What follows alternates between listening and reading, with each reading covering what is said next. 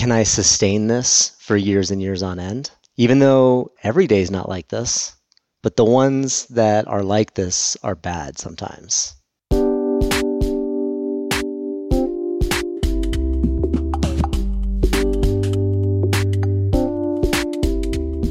Welcome back to TinySeed Tales, a series where I follow a founder through their struggles, victories, and failures as they build their startup. I'm your host, Rob Walling. I'm a serial entrepreneur and co-founder of TinySeed, the first startup accelerator designed for bootstrappers. We're back with Brian and Scotty, co-founders of Gather. If you're just joining us, you should go back and listen to the previous 2 episodes. As we learned last episode, Gather is trying to take their product upmarket, which means focusing on finding product market fit with a new group of customers and likely leaving behind the group they've been used to serving. This week's focus is on a feeling that's pervasive in the entrepreneur community: anxiety. Brian's quote from the start of this episode communicates that perfectly. It's been an up and down week for their business. But first, Scotty updates us on their 2 new hires and some good news on the sales front. We hired a VA who is going to help us with, all of the cold email. So she's responsible for managing that, responding to emails, and setting up calendar dates for those demos. And then we've also hired a marketing / industry expert who's going to come on part-time. And we had our first meeting with her yesterday, and it was really great. She went through a rewrite of our copy and just kind of spoke out loud as she read it, and kind of where her head with her, interior designer, architecture hat on, gave us some feedback. So we're really, really excited to get started with that. With her, get her going.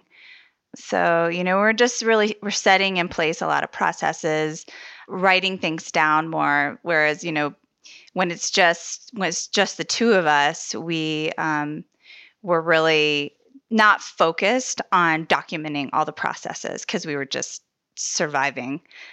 And did you have any breakthroughs this week? I heard a rumor there might have been a larger sale, a little bit of an upmarket customer who came on board. Oh, yes, we did. We had our first team plan sign up at our new pricing, which was very exciting. So we're really hoping to get more of those. So, and there was, the nice part is there was very little courting that happened. They sort of came in, they started adding their team, and then they went through the trial and they subscribed. So it was very simple. So we're hoping to have a lot more of those.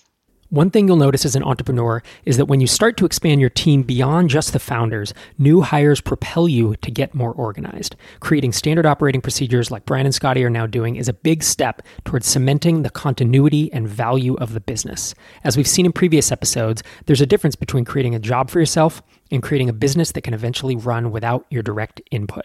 This past week, Brian and Scotty attended the first in-person retreat for TinySeed Batch 1, where most of the founders met for the first time. The co-founders of TinySeed, myself and Einar Volset, decided we wanted to challenge our founders to a growth goal, which we communicated at the retreat. You'll hear how Brian and Scotty reacted to this goal. For me, I think coming off the retreat, there's been a lot of different emotions, excitement, energy, inspiration, but also a little bit of anxiety and stress. Talk about that. Where does the stress come from? It just feels like there's so much that we want to do, and that we know we need to do, especially to hit that lovely number that you and Einar dropped on us. We just have a lot to do to get there. We feel confident that we can, but we know that we can't get there continuing to move in the way that we have been. So we have to do more. So we've been sort of trying to wrap our heads around what that means and how we take action. And when Einar and I, mentioned kind of a batch goal, right? We said we think everyone in the batch has the potential to hit, X amount of MRR during the course of this year. Were you surprised by the number we threw out? Did you feel like, wow, wasn't even on our radar, complete shock?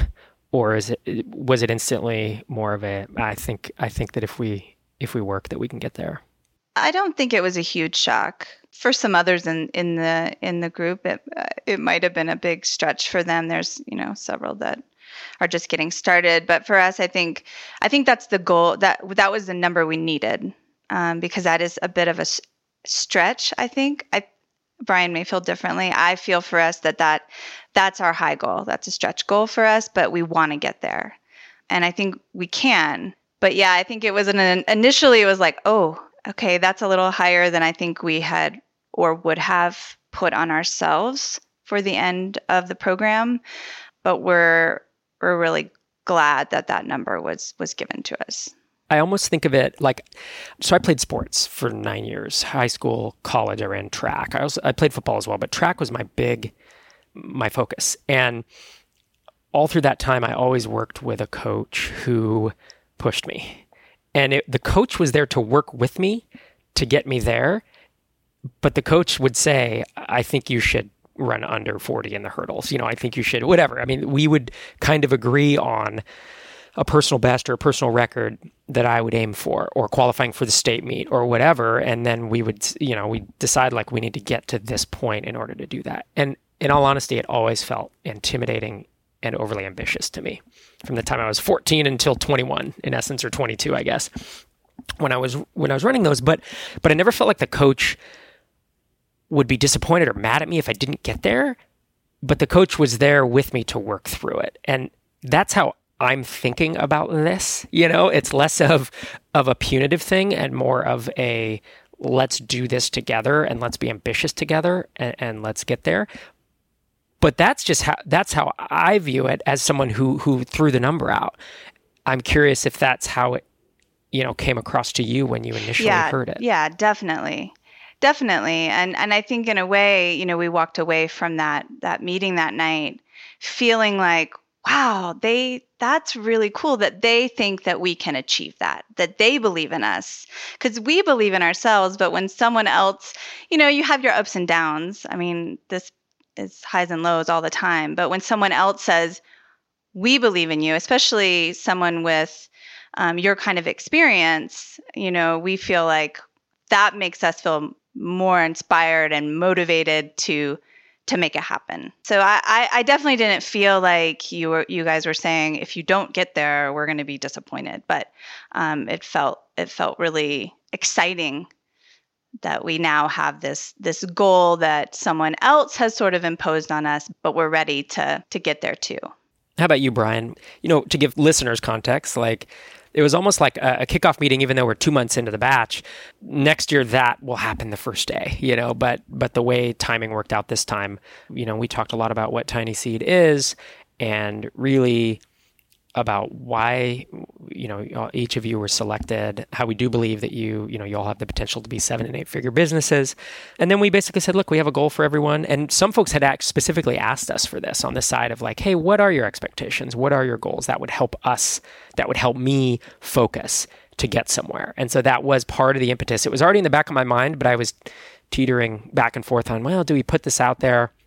How will it make people feel? Because I certainly don't want a group of bootstrappers to feel like suddenly there's something imposed on them, because that's not it's not a good feeling. I've been there in jobs and such. And so we kind of talked through our, the rationale and talked through a bunch of stuff, and then said, hey, we think you can get to, to this number and we want to help you get there. How did you feel when you heard that?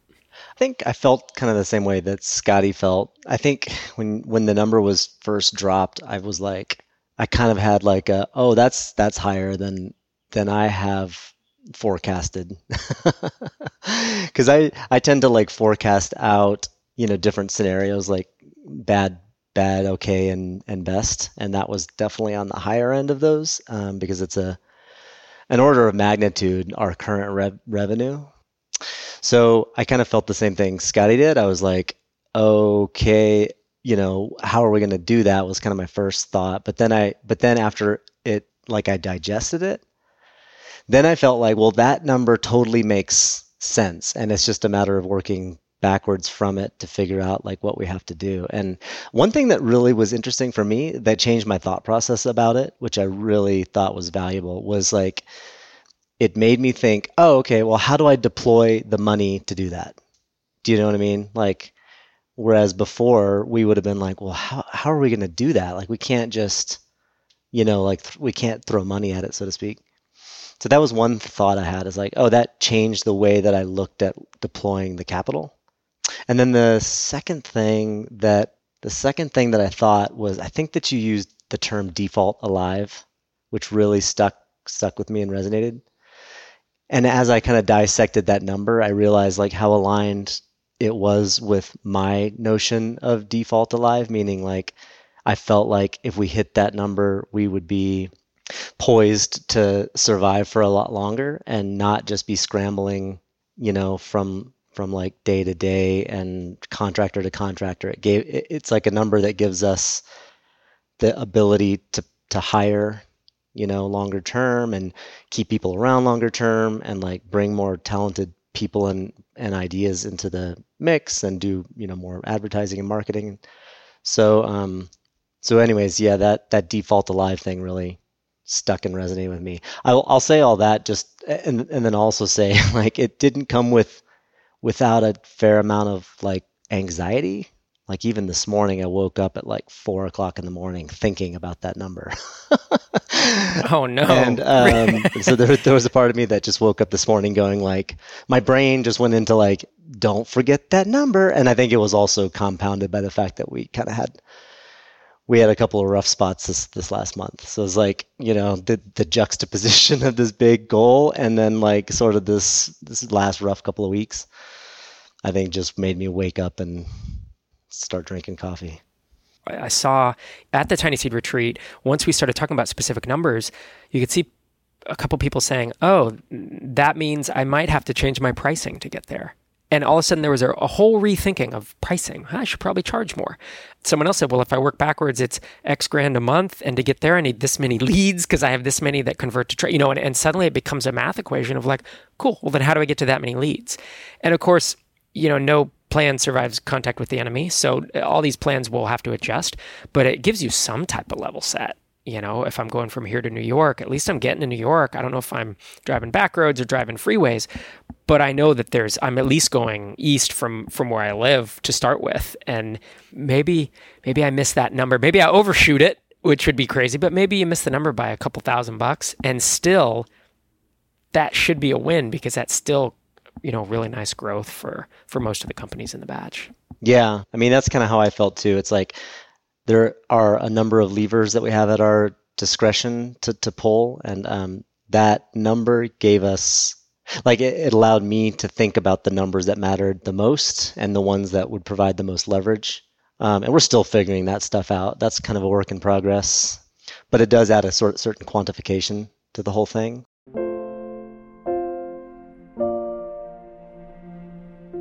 Brian mentioned they've had some rough spots with their business in the last couple of weeks. Now we're going to turn to the theme I outlined at the start of this episode: anxiety and stress in entrepreneurs. My wife is a clinical psychologist who works with a lot of startup founders, and she often quotes a study that indicates entrepreneurs experience higher levels of stress and anxiety, while people with salary jobs experience higher levels of depression. Both are hard, but for someone transitioning into becoming a full-time entrepreneur, these feelings can really bog you down, especially if you've only heard the fairy tale stories of entrepreneurs who found success with relative ease. The crux of Scotty and Brian's current anxiety starts with the high levels of churn they've experienced recently, as they're in the midst of bringing their product upmarket to a new set of customers.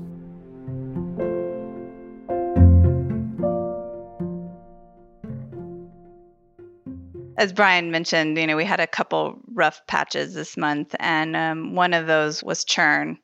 So we had a pretty high churn month. Was it one big customer or a number of smaller ones? No, it was a number of smaller ones. On the bright side, we've mentioned we're trying to go up market, and the churns that we had were definitely not those types of firms. So it's interesting to see that.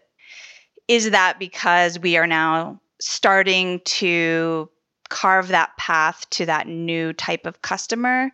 And so our features are no longer speaking to the other subset of customers that we were marketing more towards. And are we just starting to see them fall off now? So it's always really hard when you have a high churn month, no matter who the customers are. But I'm curious to see if this is, sort of a weeding out of those, like maybe the subscriptions that we're not trying to hang on to as much. When you get cancellations like that in a bit of a cluster, I guess, you said you look on the bright side in the sense that it might make sense given your new positioning. What does it make you think not on the bright side? Like, what is the fear underneath? Boy, we had 3, 4, 5 cancellations all within a couple of weeks. Well, I think the fear is that this happens every month.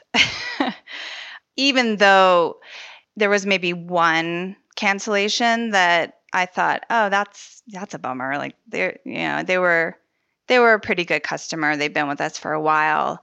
So I was sad to see them go and to find out that they actually left us for a competitor because of a feature that we don't have but are currently building. Ooh, that's tough. Yeah, and I even reached out to her and I told her we are actually in the process of building this feature. We should have it released, in a couple of weeks. Would you consider staying? You're currently grandfathered in at, she's been with us for a long time, so she's grandfathered in at a very good price. And so I let her know that, one of the downsides of actually canceling is that she loses that grandfathered status. And I asked her if she would consider staying, and if she would, then, she would continue to keep that pricing. And she basically said that, she loves Gather. She would definitely consider coming back once we add that feature, but she has to go. So that was hard. Yeah, I can imagine. It feels like a rejection. Yeah. Right? With someone who's been with you for that long. Mm-hmm. That's a bummer. Brian, was that also your low? Yeah, that's one of them, and it didn't really, it kind of happened so the month was looking really good in the first couple of weeks, and we thought, oh, we're definitely on track for the best month we've ever had. And then the last 2 weeks, they just started kind of dropping like flies. And yeah, that felt really bad. That was another thing that kind of woke me up at 4:00 in the morning when I was in the pits of despair or whatever.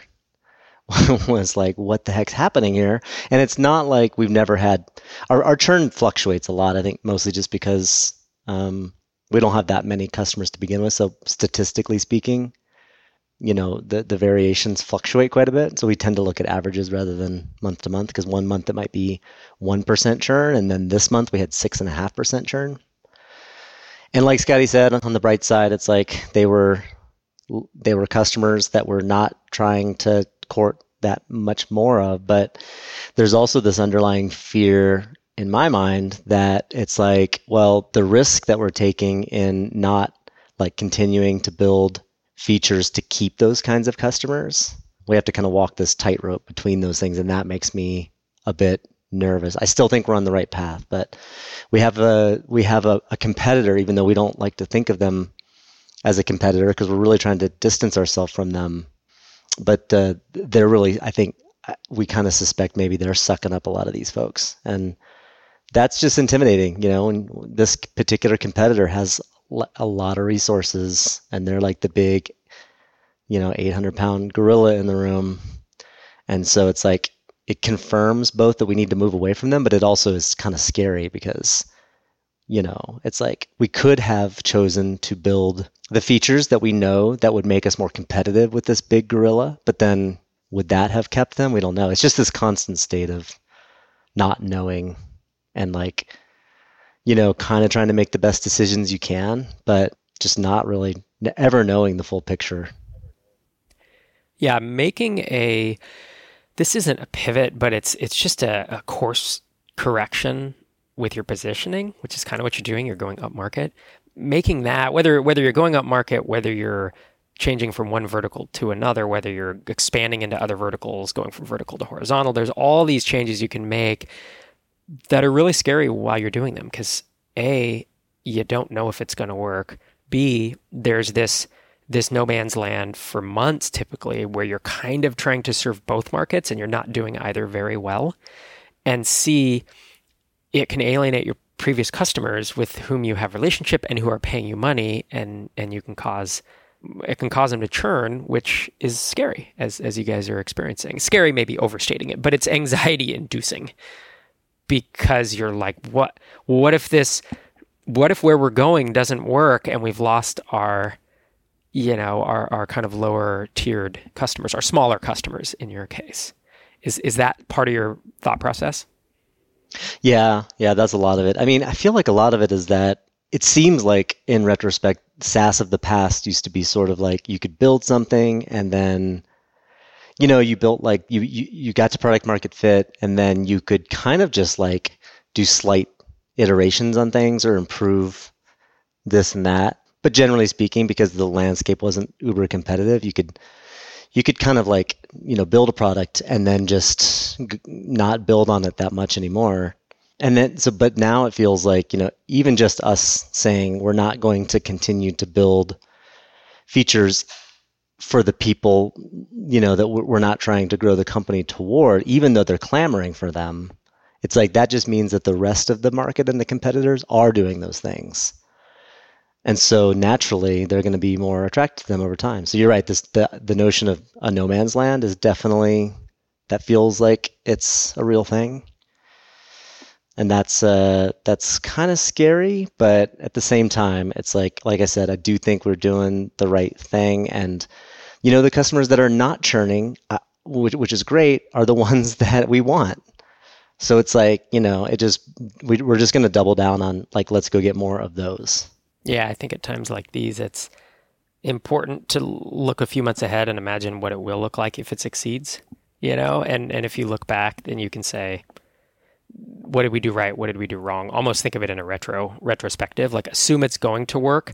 What will that feel like? What will it look like? And try to kind of keep your eyes on that, because obviously right now it's hard. And I've said many times, being a founder is making decisions with incomplete information. And that's where you are. You don't have all the information, no matter how many conversations you have with current customers, prospects, bigger customers, LinkedIn cold outreach to larger firms, whatever. You're never going to be at 100%. At best, you're at 60, 70%. And that's hard. A lot of us, our brains want certainty. We want to know that it's going to work. I think there's a reason that most of the workforce works for other companies, because there's a certainty in showing up every day and having a salary job. And there's nothing wrong with that, of course. There's safety in that, right? I mean, we can argue whether or not there's long-term safety and whether you can be laid off and all that stuff. But we know a lot of people who've worked 15, 20 years, same job, they collect the paycheck, they have their retirement, and there's a lot less uncertainty and anxiety in that path. But you've started your own company. And so you've kind of signed up, whether you knew it or not, you've signed up for a journey that will have so much uncertainty, way more than we're used to in our everyday lives, I think. Absolutely. That's true. And we know what we signed up for, but it's like, I was thinking about this morning, actually. It's sort of like when I remember when I first got started and I was listening to all these gurus and I was like super pumped up about doing all this, and they would, I would hear them go, but there's all this stress and anxiety, and that's just part of it. And I registered that, but I kind of just went, yeah, whatever. Like I couldn't like put myself into it. And, when it happens, it's like those overwhelming moments of anxiety, which is really clear on my mind because today's been kind of that kind of day, is just like, oh man, like, how can I sustain this for years and years on end? Like, even though it's not, every day is not like this, but the ones that are like this are bad sometimes. And so I think of founders who tell stories where they lived in this world of like, 16-hour per day anxiety. And they sustained that over like these long periods of time, even if they did have a positive outcome. You think, wow, that takes so much stamina. And those are just the ones that tell you that they had a positive outcome. So it seems like they're saying, it was terrible at the time, but it was worth it in the end. But you don't hear about the stories of all the anxiety from the founders that didn't make it. And so those are just things that come into your mind when you're going through, periods of stress. It's like, is it all worth it?